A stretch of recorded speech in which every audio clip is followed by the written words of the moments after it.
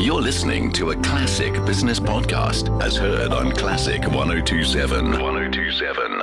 Well, we saw shares retreating from their 5-week highs today as Johnson & Johnson's move to pause its COVID-19 clinical trials has raised serious doubts about the timeline of a vaccine. Over in Europe, we saw Airbus slipping after JP Morgan downgraded its rating on the stock. The mini budget, I'm hearing whispers, is potentially going to be moved out by a week. We'll have to wait and see on that. PSG's discount to NAV has widened further. Some executive changes at Altron as well, and mining continues its slow road to recovery. Lots to talk about with Nesan Nair, portfolio manager at Sasfin Wealth, and Devin Shutte, head of investments at Robert Group. Nesan, let's start off with the US market, and the general overview seems to be that we're in for a blue sweep in the US election, and that seems to have boosted markets. I can't understand why, though. Doesn't Biden want more taxes? Yeah, I'm not sure. Good afternoon, Mike. I'm not sure, whether we're going to see that blue sweep. Remember 4 years ago when Hillary Clinton was ahead of Trump in the polls, and people had almost bet on a Democratic victory, but it wasn't to be. So the markets, I think, are a little bit. My sense is they're a little bit Trump friendly. If you cast your mind back a few weeks ago when he was diagnosed, or when he tweeted that he'd tested positive for COVID-19, the markets actually had a negative reaction. And then after his miraculous recovery, they seem to go on a trot again. So, I'm of the view that one should be a bit careful. The U.S. elections are never an easy thing to predict. And no matter what the polls say, it's always a tight finish. But right now, I think you're right. I think the markets do look like they're taking a little bit of a breather. And to bring you in on that point, Devin, the markets and the betting markets got it horribly wrong in 2016. They also got Brexit horribly wrong. I was looking at one of the more credible pollsters out there, Nate Silver. He's ascribing an 86% probability to a Biden win. That almost makes you want to go the other way, because it is, to Nesan's point, a very, very close run thing and a difficult move to call. That said, we are seeing a proper risk-on move at the moment. What do you think is fueling it? I think we've lost Devin again. We are having a few issues with our phone lines this week. I think I'll come back to you then, Nesan, and talk tech. We saw Apple up 6.3% ahead of the new $1,400 iPhone release. I just can't get how anyone would fork out that amount of money for a device that you upgrade every couple of years. But still, it's driving the tech sector at the moment. And as I look at the screen, it's the only one in the green over in the US. Absolutely. Amazon's also up, Alibaba, Disney as well. Disney's having a good run, almost 5% up as well, Google. So I think the tech shares still remain an area of very strong investor support, notwithstanding the risks out there. Of course, we had Citigroup's results out today as well. And that, even though there was a beat slightly, I think the market sold off as well, in anticipation of, obviously with the whole Johnson & Johnson announcement that you mentioned earlier on, the fact that they're halting these vaccine trials because they're getting some side effects, or they've got one patient with side effects that were not completely explained, and decided just for safety reasons to hold back on it.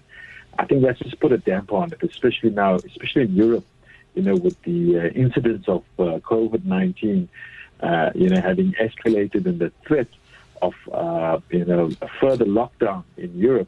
We were really pinning our hopes, the market was anyway, on a vaccine coming to the market. But that's not going to be anytime soon. At least that's what we know right now. So I think that's the reason why we may have had a little bit of a sell-off. But as you say, tech's still looking pretty strong. And speaking of tech, we had Allegro listing in Poland yesterday. We saw the shares jumping as much as 65% in that country's biggest ever IPO. And why is that important for South African investors? Well, it wasn't too long ago that we had Naspers deciding to offload 100% stake in Allegro to a consortium of private equity funds. I think the price tag was just over $3 billion US. If you look at the valuation of Allegro after last night's close, just under $19 billion US. Is this another big mistake by Naspers management, Nesan? Yeah, I think you hit the nail on the head there. I think they exited a little bit too early. They've been focused on this discount to NAV for a long time, and businesses like Allegro, it was not easy to work out what the net asset value was. So I think, when they did receive an offer for it, they thought it was a great price and went ahead on it. Nobody could have anticipated the sort of rally that we've seen this year in technology stocks. It was probably in hindsight a better idea to have waited for the IPO to take place. It was always going to be a popular one, especially because the Eastern European geography, if you can call it that, especially Poland, wants to be an IT hub in that area. And so businesses like Allegro would automatically find investor favor. But of course, they couldn't get it all right. They got Tencent right many, many years ago, and one or two others actually, in fairness. This one, unfortunately, they exited a little bit too early. Lots of swinging, more misses than hits at the moment, I'm afraid. Devin, I believe we've got you back on the line there. We're talking about infrastructure this week in particular, ahead of the President's long-awaited reconstruction and recovery plan. Let's say the plan is market-friendly and it ticks all of the right boxes. Which stocks would benefit if infrastructure promises actually do materialize? Yeah, hi, Michael. Sorry, we're having our own tech gremlins there. So, look, I think, as you say, if we do get a credible plan, which is, I think, still an if at this stage, there are definitely local stocks that investors want to be looking at and possibly positioning themselves there behind them. I mean, remember, we've had virtually a construction slump since the big run-up to the 2010 Soccer World Cup, where, the construction sector was flying high, valuations were looking good, they were attracting capital, and since then there's been decimation. So what you need to look at is for companies that financially are looking sound, and obviously will be able to deliver. So, an obvious one for us, although not necessarily the biggest company, is Afrimat. They have really managed their way well through this incredibly tough environment. They've done a few very meaningful and well-considered deals. So we definitely think that's one to look at. And then maybe a little bit more controversially, but PPC. I'm well aware of the issues they have had, and shareholders can probably expect to have to inject more capital into the business in the next 6 months. But there's only limited players in that space, and I think those are possibly two to look at directly related to construction. And then another idea that I have is possibly around the banks, the financing of these big infrastructure projects, the deals in that regard, I think are going to be very profitable for the banks, and they're trading at, almost multi-decade valuation lows. So I think those three areas are where investors can start to look at on provision that we get a credible recovery plan. Absolutely. And I suppose the other question, Nesan, is whether or not we're going to have any big construction players left to actually execute and fulfill any of these grand infrastructure projects. Murray and Roberts certainly got out of the country. Group 5 and a few others went bankrupt. They either bankrupt or badly financially distressed. And we've got a few smaller players left, and the likes of Afrimat, which is very high quality but building materials. So one does question the capacity to actually follow through on a grand infrastructure program. Yeah, I think that's a valid point. If you think of the names and Avenge, I think, is a shadow of what it used to be. Murray and Roberts still doing pretty strong, but it's because of the offshore expansion, as you mentioned. That stock's been doing very well in the last 2 weeks. I don't know if you've watched it carefully, but they did announce that the cloud, the Australian subsidiary, managed to land a big contract on that side. PPC, I think, certainly needs, I mean, if you look at the results out recently, they certainly need an infrastructure program of some magnitude. But ArcelorMittal, another one, steel provider, comes to mind, and I think the finance group.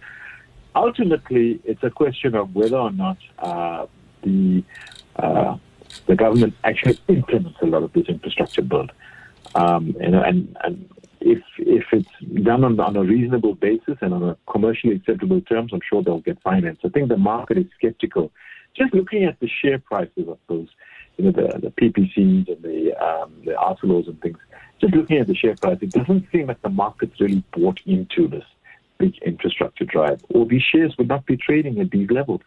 That's why we eagerly await the announcement on Thursday. And then in REITland, we know it's been tough.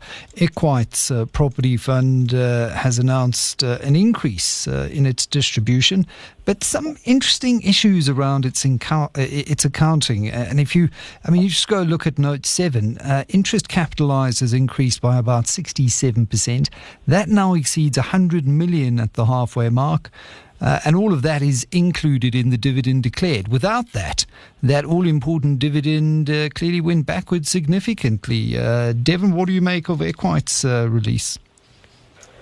Yeah, I'm not quite sure there, Michael. I mean, it is quite difficult to get comparable numbers through these. And with, the various new IFRS standards coming through, it becomes increasingly difficult for investors there, to really look at what the core operations of those businesses were doing and the resulting distributions to investors. I mean, investors had a similar problem, I guess, with the PSG group results that were also out today, also non-comparable, and they're now being classified as an investment entity. They're not consolidating the subsidiaries.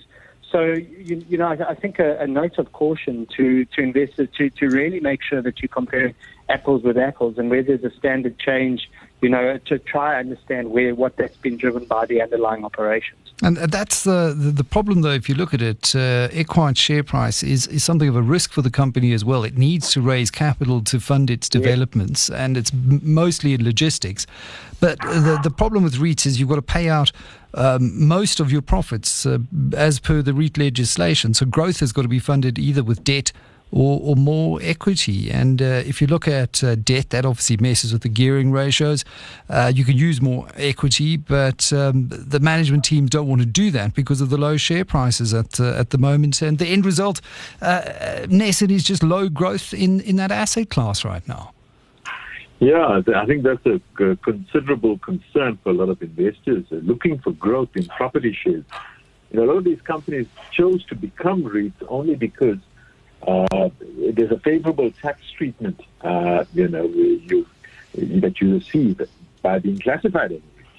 And it made sense for a lot of investors to want to be able to, for a lot of these companies to be able to do that. But this year has shown that sometimes you need to conserve cash.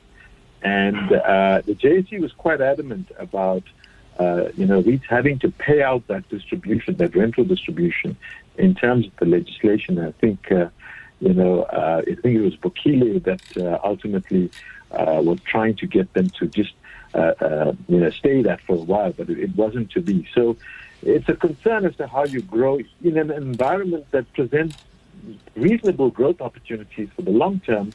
But of course, then you have to raise capital or raise debt, which is not entirely, the best thing to be doing right now. Yeah, well, I would still rather go the equity route and actually face up to perhaps some poor decision making that happened in the past, rather than go and gear up in such an uncertain environment. Very interesting to see which way it goes. Nesan Nair, portfolio manager at Sasfin Wealth, and Devin Shutte, head of investments at the Robert Group, with your view from the market.